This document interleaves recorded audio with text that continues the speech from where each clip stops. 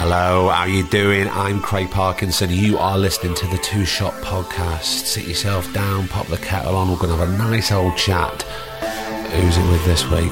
I'm going to tell you right now.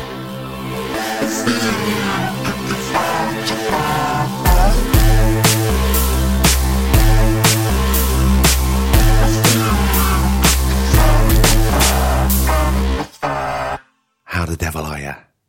It's the 2nd of January 2020 and we couldn't think of a better way to ring in the new year than with a nice, shiny new episode. And this week we welcome Simon Neil, who is the frontman from Scottish rock band Biffy, Clyro. More of that in a sec. So how are you? How was your Christmas? Calm? Chaotic? Mine certainly was. To be honest, I'm pretty pleased it's over. After Boxing Day, I'm like, right, should we just get back to work? But, you know, that's just me. So, short intro this week. It was in December. We met up with Simon. He came to meet us in Manchester. It was our last episode recording of the year. So instead of a cup of tea, we cracked open a couple of cans and hit record. This is episode 109, I think, of the Two Shot Podcast with Simon Neil. Enjoy. I shall see you at the end. Yeah. And I'm still doing that TV show until February. So, but now I had this time free, and I knew, but I knew that Griff had limited time free, and it's just about getting your ducks in a row. It's always just about the timing with people, and especially doing what you do as well. Well, trying to fit your own schedule, it's tough enough when it's just other folks' schedules or just your own, but when you're trying to combine both, it's a nightmare. But then when the stars align, and you go, right, I'm going to be in this. Yeah, you've had some good. I'm going to be there. You've had some good folk on. Yeah, really good, really good. I love it. It's just always surprises me when people say, "Oh no, yeah, I'll do it. I'll come on." Yeah, I think. Well, it's a nice thought, and it's because just the nature of it as well. You get nice conversational quality in that way. It's nice to be on something, not always talking about a project or promoting something. You know, it feels like that's all we ever do. You know, like I'm sure when you're in the rounds. It's funny you say that because I was talking to a chef the other day, which, I mean, people listening to this now will go, oh yeah, that was weeks ago, or they haven't heard it yet. Because we don't really know when we put Future past or whatever. Don't know when they put these things out. Of course. And I was saying, you know, sometimes I get a bit scared with people who I don't know at all, especially one of the first musicians I did. Mm-hmm. And in fact, the first musician I did was Bill Ryder-Jones. Oh, no way. Yeah, but I knew his stuff's amazing. It's incredible he's stuff. Such a talent. It's unreal. And it's so deep and it's so personal. So I knew that we had a lot to talk about. Okay. And then when I booked Gaz Coombs to come on, I was thinking, right, with musicians, the amount of time what they do is they go and promote a song or an album, so they'll have 7 or 12 minutes chat with Jules Holland. Yeah, exactly. and then nothing. And then nothing. And then they play the songs. So what if we're not going to have like a nice conversation? Or can we talk about the past? Can we talk about this? Can we talk about what... The Gaz one was great. It was interesting to hear his chat about Spielberg. Yeah, I know, which I remember. You know, I remember. Yeah, well, I remembered it, but I wanted to hear it from the horse's mouth. Yeah. Because things just go down different avenues, don't they? You're never sure how true muddled up it is. Exactly. Yeah. But it seems it's even been more clear cut than I thought. Yeah, right? I know. It was even better than what I remembered. No, thanks, Steve. You're all right. Imagine that. It's like, no, it wasn't the right time. You know, it's like, well, you know, it served them well. It's doing all right though, isn't it? Yeah, absolutely. But yeah, that was my worry, and it is still my worry with people. But I think if do you have much preparation? Sorry, forgive me. I do the minimal amount of what I need to begin a conversation, and then because the way I like to work with this is I want to be as much of an audience member. Yeah, okay. As the listener is. Yes, but also I've got two hats on because I need to conduct and I need to navigate and I need to know where we're going. Have the knowledge and still be surprised. But still be surprised. Yeah, do you know? Yeah, so it's because it was funny because I was talking to a friend of mine this morning. I was listening to an actor be interviewed on the radio, and the interviewer was exactly that. She was an interviewer. I don't really like to class things as an interview because Yeah, then, and it was like she obviously had a list of set questions that she wanted to ask, and she did. So,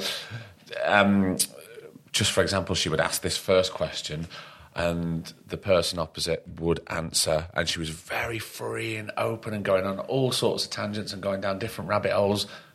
But then the interviewer didn't pick up on that. She just asked the second question that was on the list, and I just think, it's quite clinical. I know, it takes the wind out your sails, actually, in an interview. I'm sure it's happened to you, because you do feel like, we could talk about anything here, and you kind of touch on something, and then it's straight back to, and you're doing this next week, you know, and you're like, okay, it's just one of those, because you kind of make up your mind almost in an interview what it is, whether it's a conversation, which is obviously the more, the more enjoyable option, or literally, cool, we'll tick our boxes, you tick your boxes, and we won't discover anything about each other, but that's absolutely fine, you know. But then I always think, well, what? I know, it's the point. Well, it's not doing... Yeah, exactly. One, what's the point? It's not servicing any of us as, if it's an interviewer and it's a very coarse term, the subject. Is that what it's reduced to? Not on this podcast not in this side, no. But, and also to the listener, because it puts me off. Yeah. Because I go, or maybe it's the hat that I've got on now since I've been doing this for a couple of years, maybe. That I tune into things differently. Yeah, you know what you would do, how you would, where you would take. Yeah, and not in a sort of big-headed way going, I do that differently. I don't mean it like that. It's just like, why didn't you do that? Because it would be so much more interesting if we... I think people are smarter now as well. Though I think people can recognise, the general public, in a wider sense, can recognise when someone is doing that and just, I'm here because I have to, or I'm doing the interview because I have to, and it's like literally... can't wait to get out of here. And I think people are kind of sick of that these days because there's so much information now. It's like we don't need more information, No, I know. You need to discover things, you need to try and... Well, that's why everybody needs to know more about the human. The human side instead of it. I'm sure it's a great album. And I'm sure the process was long and tough when you're in that studio in Iceland that you thought would be very experimental. It's a red rum. But especially with actors as well, you must, because what you do for a living is kind of represent perhaps someone else's kind of point of view or perspective. And it's so interesting to really discover who someone is when you know them as so many different people. Well, exactly. And maybe that's something that a lot of actors want to keep close to themselves. Well, it's funny because some do and some don't. Some loathe talking about and having interviews and talking about the character and the process and selling the telly or the film or whatever it is. And so they'll just clam up and they just want to get it over and done with as quick as possible with the interviewer who doesn't really care and he's asking the same stock questions that they've just done for 7 interviews. But I'm sure do you find that when you're promoting albums? Yeah, I'm sure it's similar to you guys. Your profession. It's like a mad junket. You do basically like a week or so of like really intense. Some days in certain countries you can be hitting like 16 interviews in a day, and by the end you're not even thinking. It's almost like a muscle memory thing, and you're like, there's the key word from the question, and that's my least favourite thing. It's a kind of necessary evil, It becomes part and parcel of, right, well, it's the end of it now, and this is the thing that we have to do. It's the same exactly. when you're promoting a TV show or a film. And that, to me, I always view that as the kind of work aspect, because we're very lucky. We all get to do what we enjoy. There's obviously moments of stress and work when you're on a job, but that's the point where I think, you know what, if I just have to suck this up for a couple of days, then just get in the head zone, at the headspace, and it's fine. How did you guys hook up? How did you? Well, I figured that I wanted to sort of try to learn about how to do this. And I was off filming in Northern Ireland, and listeners you can switch off for a bit. You've heard this before, I'm sure.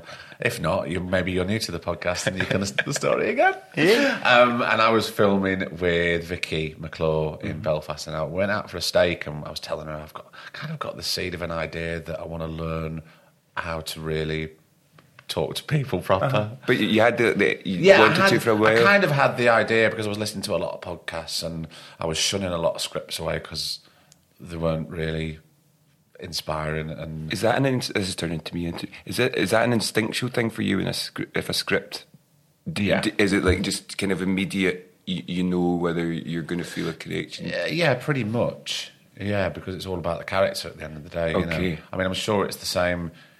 Because I know a few musicians, and a friend of mine, his friend went off to write an album, and they'd written it, and just before they're about to record, he went, "No, I'm not happy with this," and literally tore everything up, and we have to really start again because he was obviously writing it, and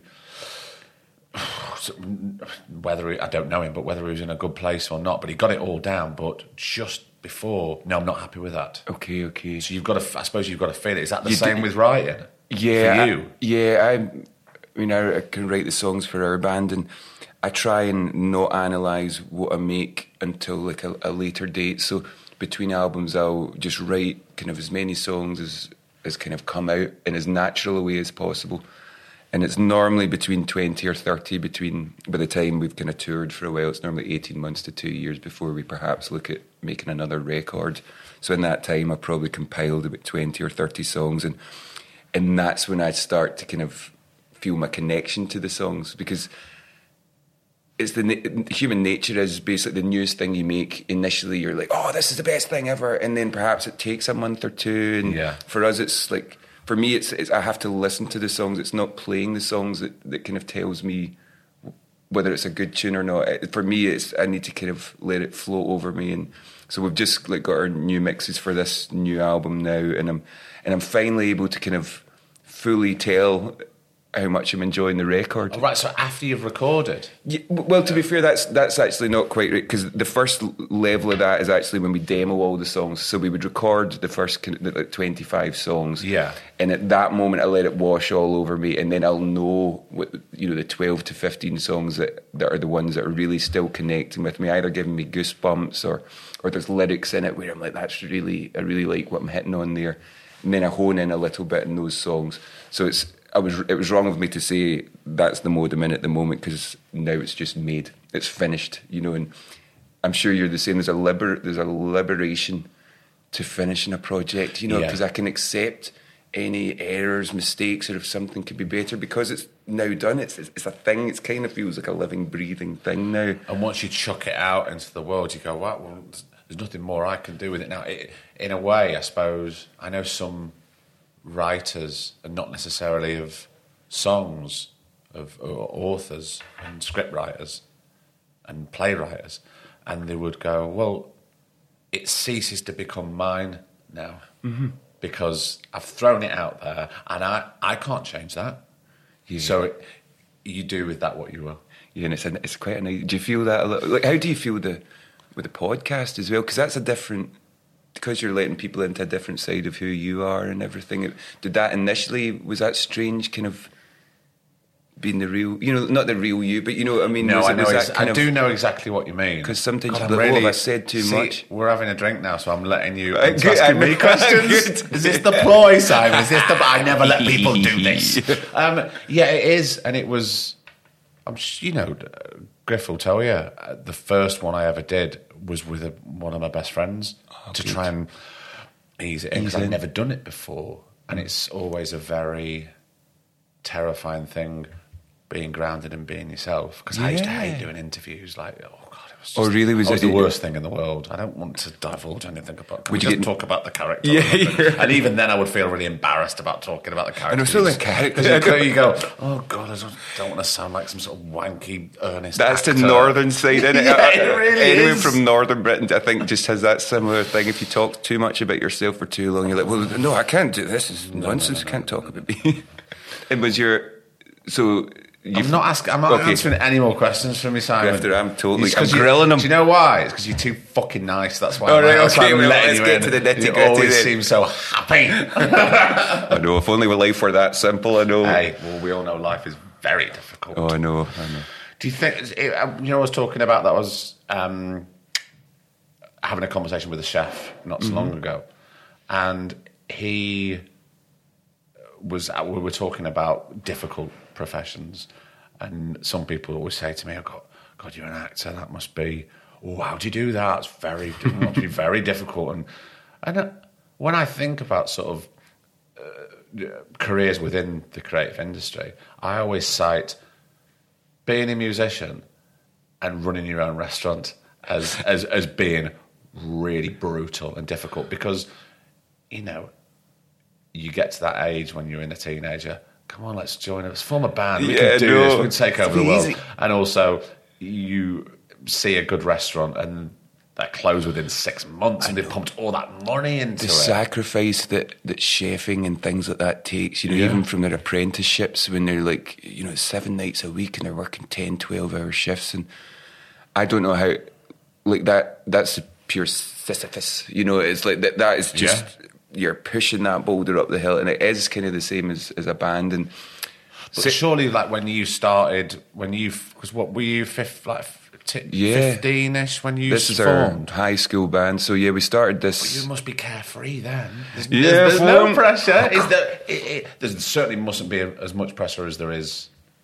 I think we were really lucky because we were very naive when we started. You know, we grew up in... You were 15, you're supposed to be naive. Well, yeah, not too world weary at that point. But we didn't know anyone that played music or anything really in our part of the world. And let's just for listeners, we need to geographically place where we are. Sure. Well, me and the other boys in the band, we grew up in Ayrshire, west coast of Scotland, just south of Glasgow. Glasgow's always been a really vibing city. You know, I don't know if you spent much time there. I've worked there many times. Oh, of course. Yeah, I love it. It's it's really great. Some great restaurants as well. Edinburgh's the pretty one, but Glasgow's the vibing one. So we had no ambition, which seems so unusual to say, but we literally all I wanted to do was write a song initially that I could say, could we play the song such and such, and we would play it, and it was like, wow, we've made it. So it was very small steps to start, and I think that was what boded well for us, because we didn't have a 5-year plan. We didn't think the bands we liked were never popular. What kind of bands were you all of the same mindset of the bands that you liked? Yeah, we were. I mean, Ben and James went through their 2 Unlimited phase, as we all probably did early 90s. But there's no limit, Simon. There is no limit. Come on, reach sorry. for the sky. I'm sorry. I apologise. We'll edit that bit out. We're due to Unlimited resurgence. It's going to happen at some point. So yeah, I mean, just your usual kind of like, I guess, pre-teenage nonsense, and then my life changed for better or worse when I saw a Guns N' Roses video in the telly, and that was being like, you know, a kid in Scotland growing up in the grey part of the world, and just seeing these weird alien figures from the other side of the world that would wear like leather hot pants and stuff, you know. And as a child, I was like just obsessed, and I've always been quite obsessive. You know, if I'm into something, I'm really mad. Just sort of go tunnel vision about that thing. Yes, and then like 18 months, 2 years later, you'll never hear me mention it again, which is, you know. Would you be one of those that if you got an album, you would just absolutely play the shit out of it again and again until you go, yeah, it's unpalatable. Can't. Unfortunately, yes. And I've ruined some of my favourite albums that way. You know, just almost when I put it on, it's too familiar now. Hold on it though. Well, I mean, I certainly have. Yeah. Good. It's I mean, that's a kind of grown up side of it as well. That to me is what makes music so special, because it's almost an entirely personal experience as a listener. You know, I know obviously there's, you know, go clubs or gigs or whatever, and it's communal, but generally the first time you hear a record that you're interested in or excited about, it's kind of by yourself. Yeah. And the head, it speaks to you. Take something from it that maybe Tom, Dick, and Harry, they take something completely different. Exactly that. Yeah, because you interpret it through what you're going through at that time of your life and the experiences you've had, the music you've listened to before and things. So I like.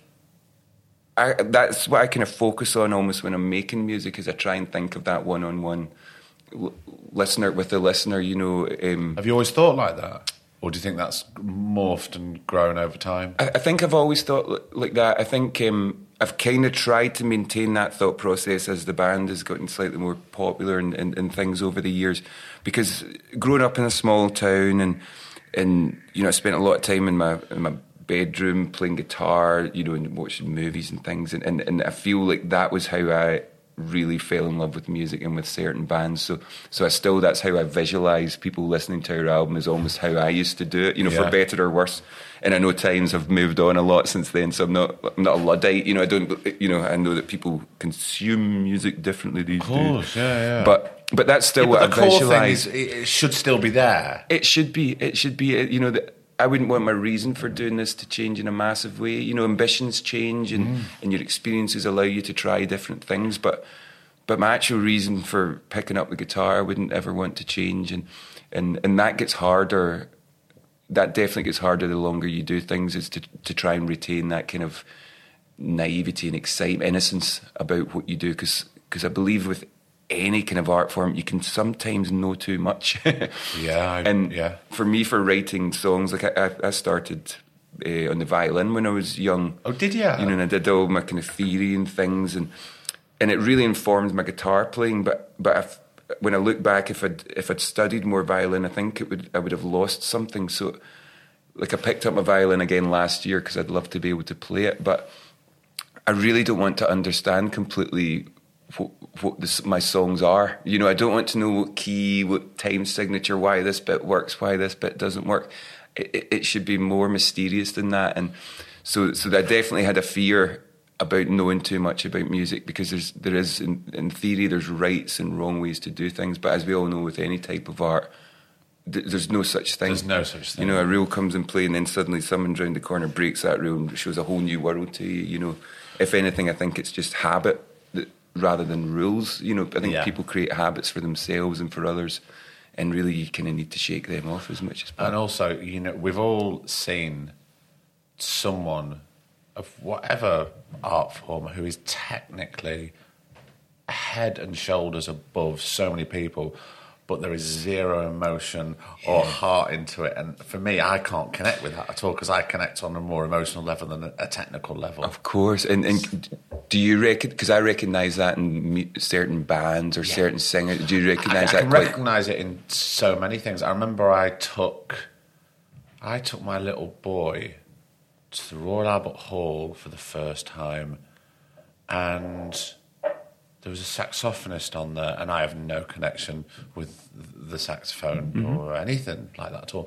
And this girl came on, and she played the saxophone with so much heart and soul, and she just loved it. And we both went, "This is just incredible." It did something to you. It did something right in my gut. And I've got no frame of reference for anybody playing the saxophone He's in my top 17 saxophonists. You just put down, that's what I call best of saxophone. That's what I call track 2, because I love that one. I don't know anything about it, but she was just fantastic. That's wonderful. But then again, I've seen actors on stage who are technically brilliant, but I don't feel anything. Doesn't communicate. Yeah, and the same with me, and I'm sure the same with music. Yeah. So going back to what you said about if you know too much about how you write, then is the emotional side of writing going to take a backseat to the technical side? Yeah, to the technical side. And it's a worry, though. And it's a human, it's a human, not instinct necessarily, but it's human nature that something has to give a little, and for me, I'd always rather just let the technical aspects slip a little and keep the heart, because that's the stuff I love over the years with books, music, movies, whatever. It's the things that really connect in there that stick with you, and that's what becomes part of your memories. And I think that's also where art really gets supreme value, is when you've somehow managed to make something that makes it sway into someone's life, and before they know it, you've been a part of their life for years and years, and that's something that we don't necessarily get to see until the odd time, and someone's like, for us it'll be like, I saw you 15 years ago, and like, what? Wow, when someone saw us 15 years ago, but I can't believe it's you, But it's like that's a nice feel. I've really grown to enjoy that aspect. Getting older and kind of when you look back and go, fuck, we've been doing this for quite a while, Just because we're jumping around the timeline a bit, and I need to pick up on what you just said there. You're obviously enjoying where you are right now. Yeah, I feel very lucky. But has there been times since you started where it wasn't as enjoyable and you've thought, yeah, I don't think we're going to carry on doing this now? I think, because what I always think about is if your art form ceases to become something that you really love and you put your heart and soul into, then, well, why would you bother carrying on doing it? Because then it just becomes a job. Yeah, and that's the last thing that that's why we started doing what we do. Is we didn't want it to ever become a job. There's been... My hands are very soft for a reason. Oh, my dad and my brother get hands like sandpaper, and I'm the soft one. You know how it's like dainty hands. So yeah, you must get it in the neck as well. Yeah, absolutely. Forgive me, what we saying there? Just about through since you started and the extreme highs of starting, and then things do tend to pan out a bit. Yeah. So then, does the enjoyment go, and do you think, well, we've done this now, we've got to a certain point in our fame, I don't want to carry on doing it? I think it could have potentially happened. For me, I always try and pursue a slightly different project if that's happening. So to go and do sort of solo stuff? Or? Not necessarily solo, even as the band. So say a couple of years ago we did an MTV Unplugged record and gig, and that kind of came at a good time because I felt like I wasn't being particularly fruitful at that point with my songwriting, and actually it was a wonderful little aside that we went and did this acoustic tour, and actually when I came back my kind of juices were flowing again and I felt restocked. I definitely have, as a band we kind of became a bigger band in our fourth record, and that record's called Puzzle, and that was about my mum passing away, and I've always had this I've talked about this isn't like a huge reveal, but I've always had like this slight guilt that the album that we kind of broke through on was an album that I wrote about my mum passing, and so I think that's bittersweet. Yeah, and I think that prohibits me from ever wanting to throw it in, even if I feel at points of maybe I don't have anything to say right now, or myself, Ben and James are in different kind of headspaces and maybe butting heads.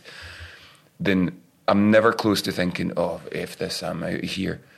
But it does take its toll, because I'm so identify with the band and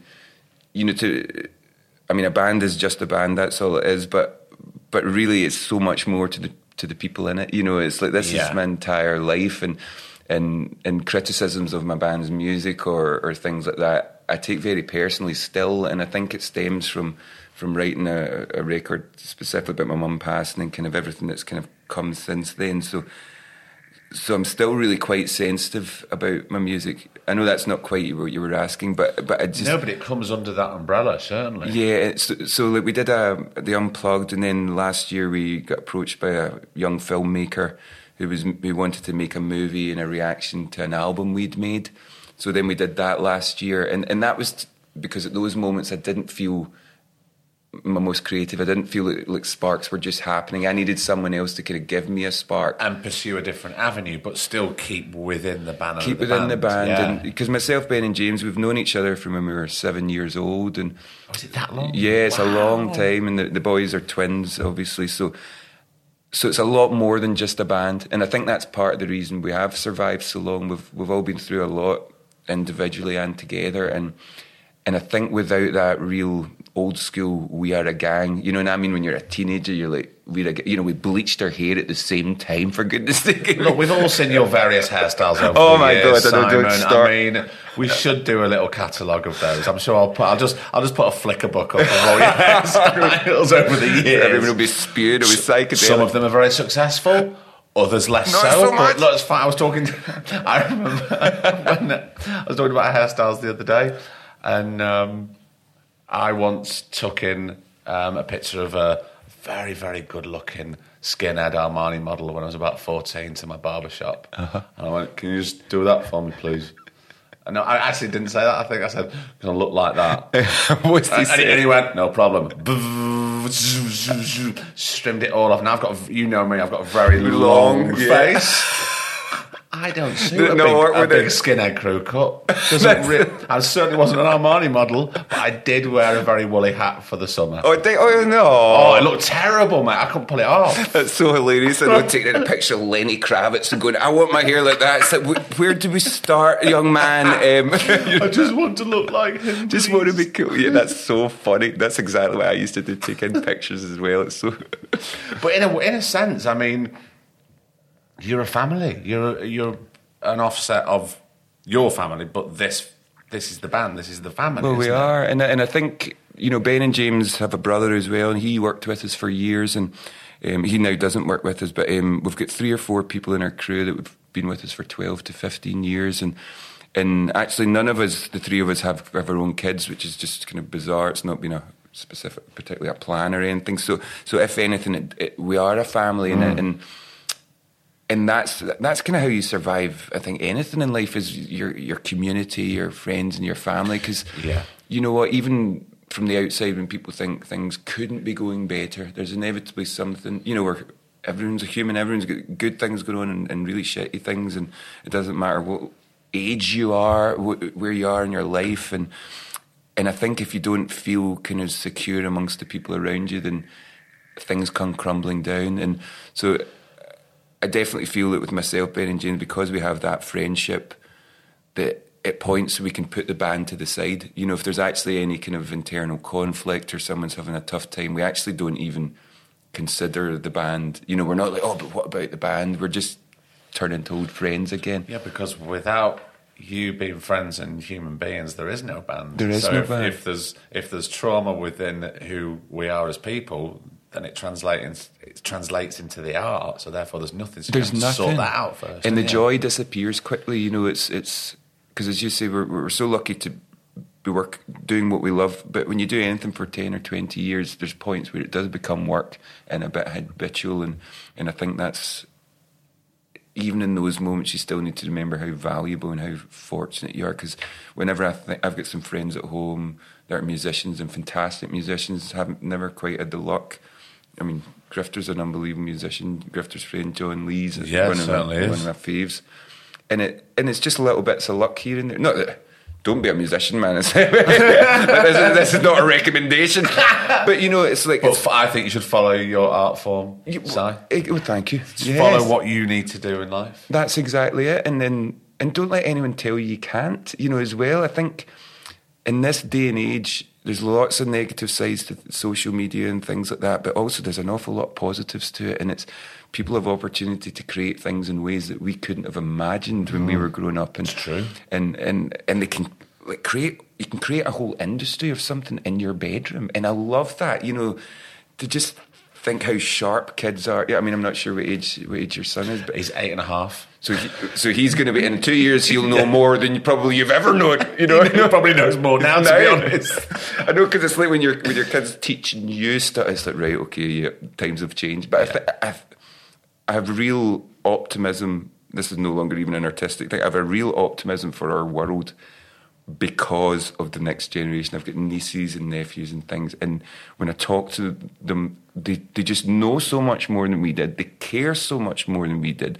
They're aware of the impact of things that they would do. Yeah. There's a consequence that they're aware of, and I'm almost like wanting to shake off the kind of start of this millennium. As much as the last 20 years when we've been playing in a band and things have gone well, I think it's time to shake things off, and just kind of remember what we value and what we actually care about. And it's not necessarily opinions and shit.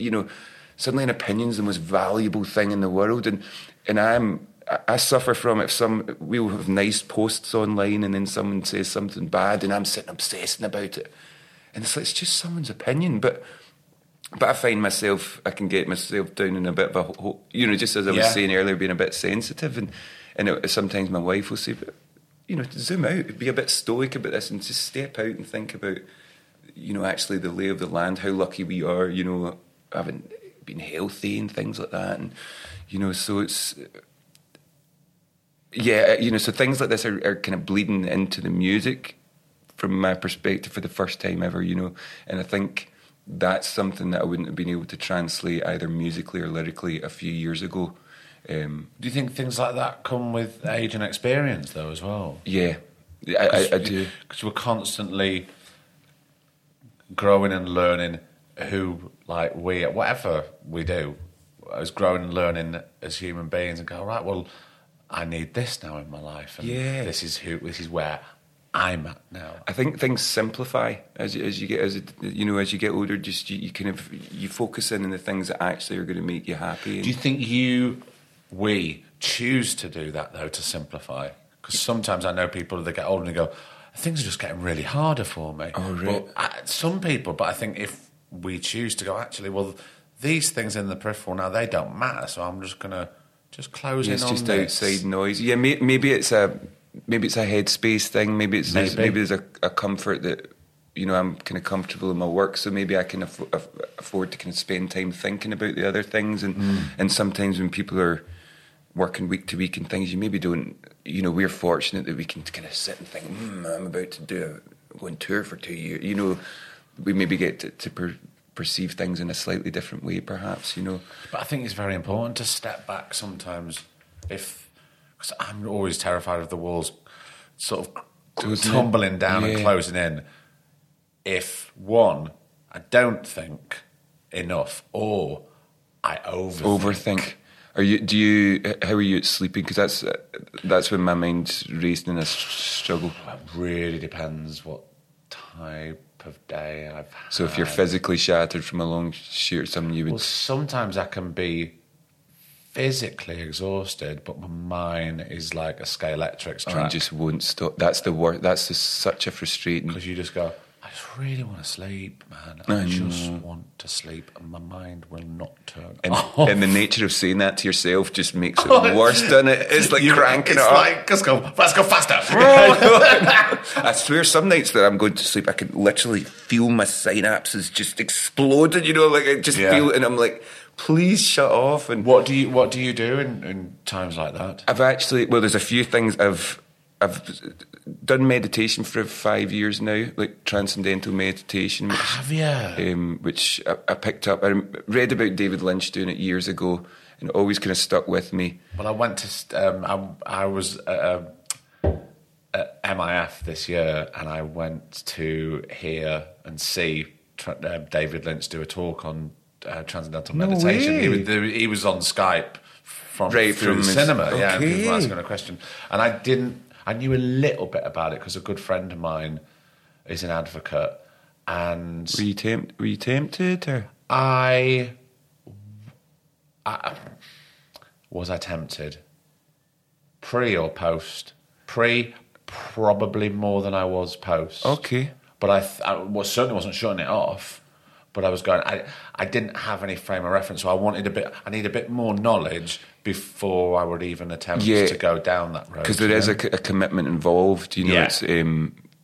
I felt I actually, when we'd finished, we made a double album a few years ago, and at that point, Ben, our drummer, he wouldn't mind me saying he was having a bit of trouble with drinking at that point, and that was the closest the band ever came to breaking up, and it was like day one of making a double album, which for any musos out there, making a double album is exactly twice the amount of work.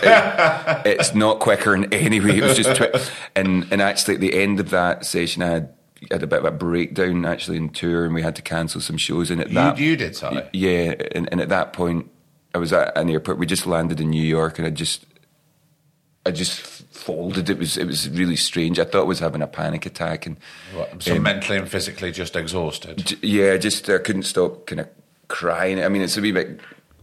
It's not nice to talk about, but it's been a bit of a turning point in my life, and that was what made me think I need to find a way to deal with these intense emotions if it comes again. And so straight away, so that was what kind of kicked me into doing meditation, and I feel like it would take, not, God forbid you have, anything forces you to have to do it, but that's the kind of thing I catered parts of my life because I realised I needed it. And you're right, because it's not just an easy thing that you do 5 minutes every day. It's like two 20-minute kind of sessions, and it takes a little while to really bed in. And but it's really changed my life. I also, if I'm struggling to sleep at night, there's a breathing technique called 4-7-8. Go on. Can you talk to me about this? Yeah, Is this quite... No, this is just, you can Google this. This is just available online. So you breathe in 4 seconds through your nose, hold your breath for 7 seconds, and then breathe out for 8 seconds through your mouth with your tongue like that. It's just for listeners, Simon is placing his tongue above his bottom teeth towards the hard palate of his mouth. Yes. Can you picture that is how he sounds when he's doing it. But it's remarkable. It is remarkable. See, for those nights, just, if you've got script or anything running through your mind, I swear you do it see if you make it through 4 or 5 times, you'll feel your whole body. It's something to do with you get out certain blood, like a certain... you basically reoxygenate your blood or something like that. There's actually there's a scientific reason that it works. It's not perhaps as out there as a meditation or something like that. It's actually it's very... Yeah, but still, you say you use words like out there. I never found it sort of out there. There was a lot of sense that was made when David Lynch was talking about it, and for someone who didn't really know anything about it. Yeah, very little. And then a friend of mine who's been doing it. How long have you been doing it for now? That's 5 years, so 2013. I think he's been doing it at least double that. Okay. Because I was saying, but it's very hard to sort of find calm spots where you can just be quiet. And he went, I can do it on a packed train. I can do it anywhere. Yeah, that's the weird thing, because you can. Yeah, that's what he said. And the thing is, I believed him. I totally get it. I did it in the train up here, actually, and just... It's easy enough. People go about their business, and you just kind of slowly just kind of drift off, and it's really really helped me slow my mind down. I think just so important. I know we're talking about not sleeping, but sometimes it doesn't have to be about trying to get to sleep when the mind's racing so much. Exactly. I mean, we're turned on all the time these days. They're not, it's been talked about a lot, but we're all reachable all the time, from the moment you wake up, open your eyes in the morning, you've missed messages, calls, whatever, and there is a real, we kind of have neglected ourselves almost as a species, and progress is so important, but if we're regressing in other ways, I think that can become an issue, which is why I've got so high hopes for the next generation, because they're going to grow up with all this nonsense. It's like it's there, and it's no longer shiny and new. And oh my God, how cool is this? It's just a tool. Yeah. And I feel like that's when we'll really maximise what technology can do, when it's more of a tool than a bright shiny bit of kit. But it's. It's an unusual time, maybe it's just getting older, and just maybe that my dad felt exactly the same way as I do now. I think that sometimes. I went, maybe my dad or the generation felt that. I don't know. You just think, no, I think they were lucky. I don't know, it's like some generations I think are more closed off. It's like I really don't want to be closed off in my thoughts or opinions or what I think I know. Yeah. I'm very open to, really? Because, I never thought of it like that. Now you're saying that. Like, there's sometimes my son says things to me and I go, wow, that's yeah, you've hit on something there with it. Smart for an 8.5-year-old. You're finding some sort of metaphor for a Godzilla film to the current climate change problem. Wow, and you've really explained yourself. Wow. Yeah, see, that's where every day's a school day, no matter what age you are, isn't it? Well, I know, but I think surely it should be, shouldn't it? It should be. So why when some people are so closed off with their opinions? Yeah, and I don't. You see, I still think there's some people of our generation that are. So I'm not saying it's a past generation. No, it's that not. Are like You're that. right. You're right. I think.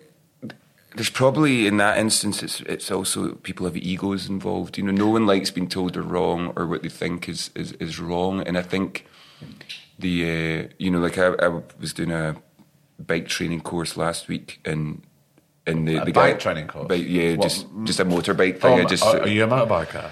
Well, I want to do it, not in Scotland. I'm not. Fucking inside. No, please. I know. I've been wanting to for years, so I'm just going to get my license and then not actually get a bike, Craig. I promise. I promise. Don't promise me. Promise your wife. Yeah, I know. She will not want you out on those roads. I'm under strict orders, actually.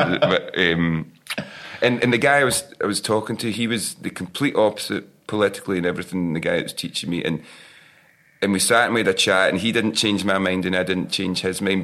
But at the end, we both kind of said, I'm glad we talked about that. You know, because he told things to me that I was unaware of. He was talking about his history, you know, through the 70s and 80s, and just why he had a certain perspective on certain things.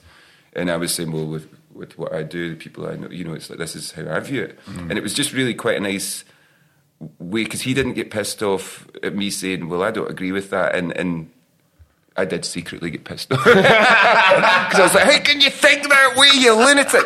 But it was quite, you know, it's just those moments where in an online world that doesn't happen.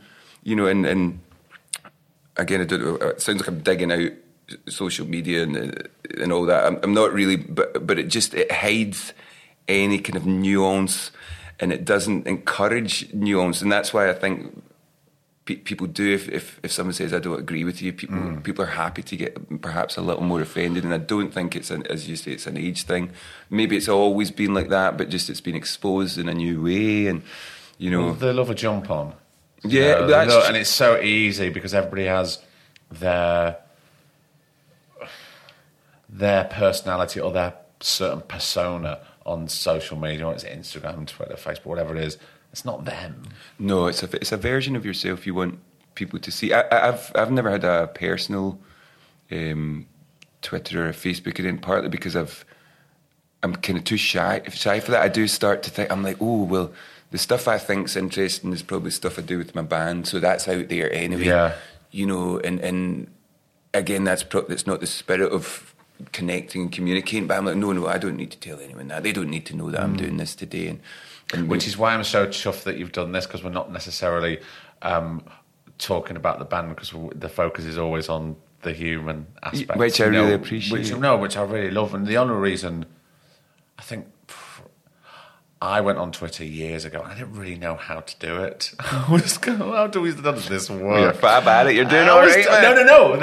And then I said something, I'll tell you off mic, I can't really talk about that. I said something not that great about a certain show that I was doing, but I thought it was a private message.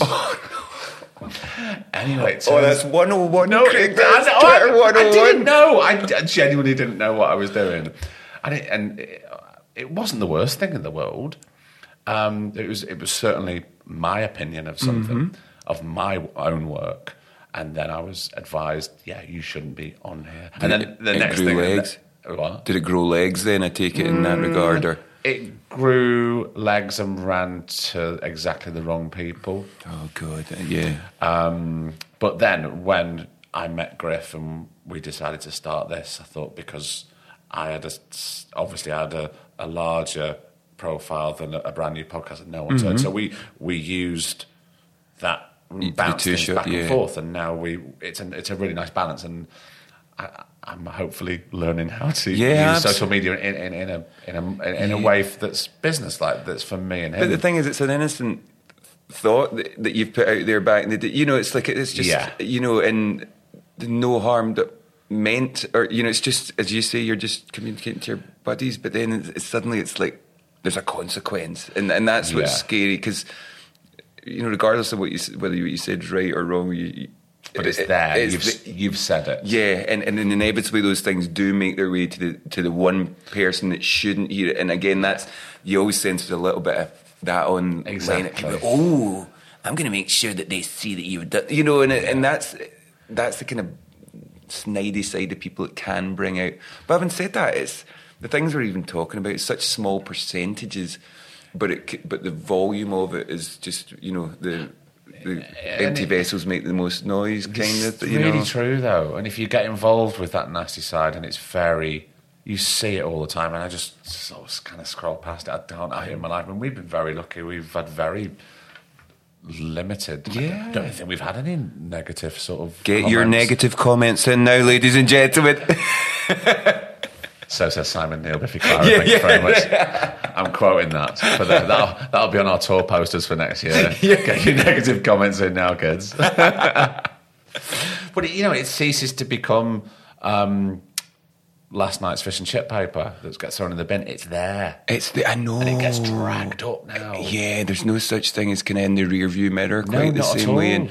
And I do feel for youngsters when, I think about the amount of times I've been lying in the corner sick from drinking too much or making a fool of myself at parties, last one up, and thank goodness that no one was there to post that stuff, you know, and that that's why I'm also saying about the next year, they know that there's a consequence to things. Like my nieces, they're kind of slightly, I maybe shouldn't say this, they're kind of underage, but they have a wee drink, but they're not like out at the park getting tanked up the way that perhaps we used to do. Jesus, I was. I mean, that's what we all did. I mean, because there was nowhere else for us to go.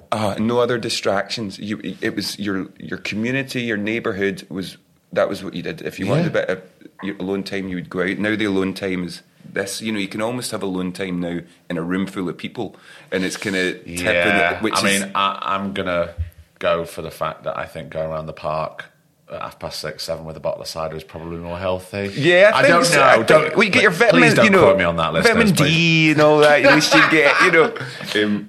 But yes, I mean, it's just it's a really unusual time, and I'm still trying to things like social media and things. I'm still trying to kind of slightly navigate, in the way.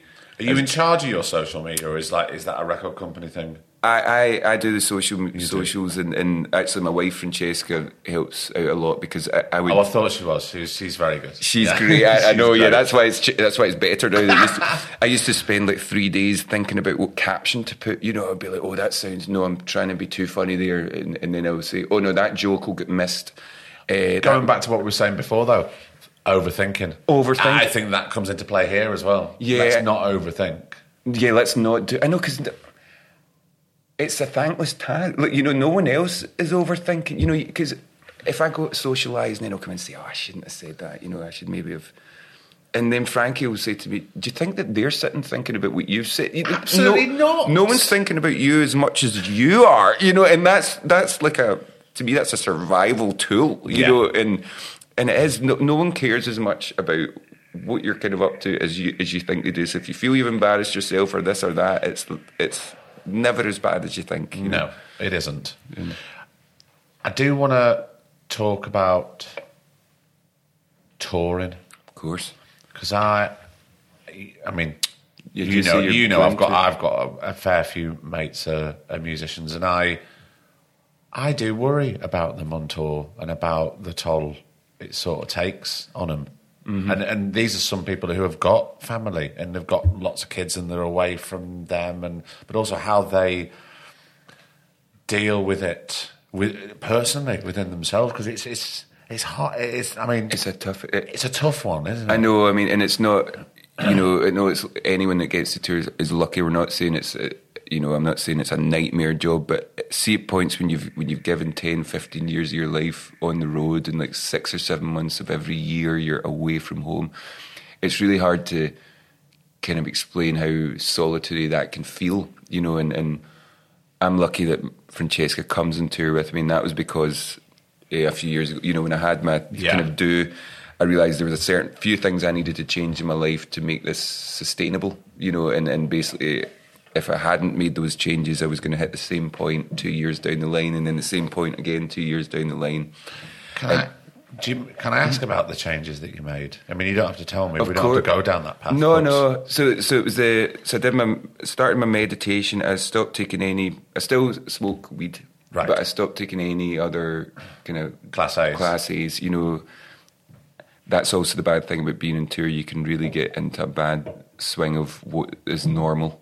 And it can really mess with your psyche. Quote unquote normal. Yeah, quote unquote, exactly. Yeah.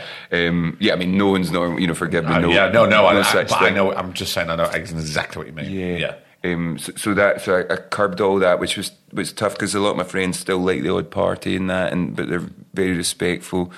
I basically tried to. There was a couple of people in my life that I hadn't quite realised, but that I would feel worse every time I would hang out with them. Friends that I'd had for a long time, and actually, not to sound too cutthroat about it, but after about like a few years of just been not feeling right hanging out with them, I just thought maybe I wouldn't see them for a little while. And actually, I felt, at points I felt my shoulders just coming back and relaxing. And and I'm sure, there's two sides to every story. I'm not an easy person to deal with or be friends with, but there was, so I basically kind of upturned my whole life with the boys as well. At that point, I kind of had to, because I've done all the kind of the music, all the creative with the band over the years, at points I've really had to say to the boys, look, I really need help now. This isn't a solo project, and the boys, we're a team, don't get me wrong, we are a gang. But at that point, having just got through making a double album with another 20 songs that became a third, the next album, in the space of 12 months, we released Opposites and an album called Similarities, and there's like 38 songs in there. And I just almost killed myself, and at that point, not physically, No, I know what you mean, yeah. I almost broke myself down properly, and at that point, I was like, I just needed help, and it was the first time where I'd actually turned around to my friends and kind of said, I think I need a bit of help here, because you kind of have your ego, and especially young men in this day and age, we're more aware of it than ever, which is great. Yeah, it's getting so much better. I think it needs to, though, because my dad and his generation, it was like, no, you're not going to be finding out how they feel unless they're raging, but no, and even then, it just comes over as rage. They're not going to go, do you know what? I'm not having a particularly good time right now. And you wouldn't even find out why they were mad. It's just, all right, okay, must have been a bad, And so it is extremely healthy that people can express themselves now. And that again, that's the positive to social media. See, to be able to reach out to someone that maybe you've even never met and feel that you've got this connection, you're kind of supporting each other in a really unusual way and in a really helpful manner. I think that's that feels right at the moment. But it's a tough. Touring is one of the most fun / damaging things you can do to your psyche. Male, female, trans, whatever you are, and that's not specific to men, I don't think. No. It does seem like men are the ones that are most stupid that would go on tour. We know this. Yeah, we do know this. So we're the idiots that persevere and then end up falling over and wondering why we've fallen over. I'm almost at the top, So I worry about my friends on tour, people we're on tour with. I worry about, a lot of the boys in our crew have kids and everything, and I'm very aware that when they're away from the other side of the world, it's maybe 12 hours time difference, and they're trying to maintain like a family life and some kind of normalcy for the kids, and that takes real effort and real focus and kind of fortitude, to be honest. It takes I think, not to say that being in the band is kind of trickier, but because there's an ego involved and there's a kind of an adoration when you're playing the show, that can sometimes bleed into the rest of your day, that is really unhealthy. And I always try and really, the show is my most fun part in tours, I'm sure it is for most people on the road, but I really try and shake off the show afterwards. I actually go and I'll sit by myself for like 3/4 of an hour after the show, because I have to try and deflate the ego. This sounds so unglamorous and things, but this is how to survive. But you have to filter it all out. You have to filter it, or else it's there the whole time, and you're either... Then you're not sleeping. Then you're not... Exactly. And God bless weed, because see, honestly, if I couldn't smoke a couple of joints after a show, then either I'd still be partying as hard as I was and for my sins, or I'd be falling out with people, or I'd have lost my mind ages ago and said, I'm out here, this is bollocks, and then suddenly you make an extremely stupid decision off a whim, and that's what happens in tour. That's why bands break up, because you can sometimes, you've been in each other's pockets, and then someone says something and you go, no, fuck you. And then it's just, you don't see each other, and it can be so final. And we've seen it with some of the very best well documented. I know, and we share a couple of friends, and it's wonderful when you see you know, how long they've been doing it, and you do worry about people, you know, and you know, if you're seeing some of your buddies that maybe you haven't seen for a little while, you'll sometimes see closer, whether at the peak or at the trough. Yeah. And there's nothing sadder when you see someone you just want to say, "Are you all right?" Yeah. You know, and inevitably the answer is, "I'm fine." But we know it's not. You know, some needs to change. To, you know, and but then that's all you can do is be there for your friend, because it's addictive what we do as well. You know, going on the road. The only reason that you kind of do it is because it is an addictive, like a drug. You know, it's I mean, you know, I can only speak for me, but like, there's a need. I have to do what I do, and I'm. Well, you don't feel yourself. I don't feel like I'm being me. Like, that's a big part of who I am. That's sitting dormant unless I'm doing it. And do you feel quite a bit different if you're doing theatre shows? Like, does that bring? I just try not to do theatre. Okay. Really? Yeah. Okay. I try not to. No. Oh God, for so many reasons. Yeah. Did you start in theatre? Is that I did. But in the 19 years or whatever I've been doing it, no, I do very little theatre. Okay. I personally don't feel as comfortable. Yeah, no, that's fair enough. Well, it must be. It's a different discipline, really. Completely. I mean, isn't it? Yeah. I mean, your headspace must be. I mean, that's perhaps more like a performance. Does that because it's like so it just feels like a completely. Sometimes it feels slightly alien to me. Okay. Yeah. I mean, I can imagine it. Because it's a different way to inhabit. Completely. Well, everything. A different way to work from the ground up. How do you, for me with touring, it's the travelling that can sometimes be the toughest bit, the waiting around, spending hours in the van. Is that the toughest part of your job when you're waiting? No, I'm paid to wait. Really? Is that just, okay. Yeah, waiting's part of it now. I mean, and luckily, I feel so lucky to work with incredible, sort of inspiring people that we sit around and have conversations. Certainly not as in depth as what we've done. Yeah. Tonight, I mean, we're having but you get those little snatches. You get those 10 or 15 minutes of somebody's life, or someone goes, "Do you know what? I'm feeling this today." You get very close and you go, "All right, we're being called. I'll tell you later. I'll fill you in later." Yeah. But then you never get back to that point because it's distracted. It was distracting. Which, you know, going back to what we spoke about at the beginning when you were talking to me about why I started this, I suppose it's to finish a conversation that we may have started. Because if you had some of your buddies on here, I've had a fair few. So it started off like that. Is that because just sometimes with your friends it can be tougher to actually in a conversation like this kind of dip below the surface as it been? Yeah, no, it's been, you know, as lovely and in depth as this has been. Yeah, it's been incredible. Well, you're very disarming. I mean, like, you know, I've only met you a couple of times, but you make me feel very relaxed. Well, but even when we first met, it was like, oh God, wow! I think we're going to get on, because we were both so happy to see each other. And it was like, wow, this is brilliant. It's like two peas in a pod. It was 2 peas in a pod. Simon, I'm so thrilled that you've come on this and done it, and we've had this conversation. I know, thank you. I really loved it. I hope I haven't spouted too much nonsense, but you haven't at all. It's been an absolute joy, and I really mean it, and I really can't lie. It was lovely. You're a gentleman, Craig. Thanks for having me, brother.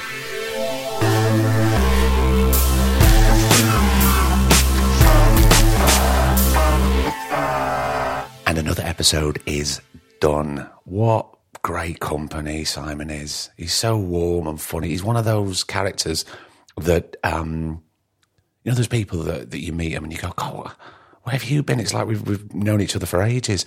He's just like that, and he's so smiley. And I really hope all that came across. He's such a top fella, and I can't thank him enough for coming to meet us and coming on the podcast. It was a great way to end the year. And this is the end of the episode. Yeah, so look, if you've just joined us and it's your first episode and you like musicians, go back through the catalogue. We've got loads of great episodes with people. Who we've got, let's think. Nile Rodgers, John and Laura McClure from Reverend and the Makers, I can't speak.